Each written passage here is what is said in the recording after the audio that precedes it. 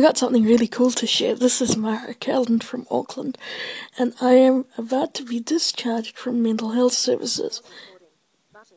Nonetheless, I started digging around last year when I talked about this before for blind psychotic people.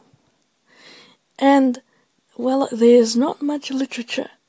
All I could say is it's very common for blind people to think that people are talking about them, and to experience a slight paranoia that may or may not get out of control. There's always paranoia in all of us, of course. There is psychosis in all of us. There is depression in all of us. There's pretty much every mental disorder in all of us. But nonetheless, I want to get talking about this blindness and psychosis thing because I don't think it's very common. And I thought maybe we could start an anonymous blog or an anonymous audio booth thing or something where people could come and discuss such a thing.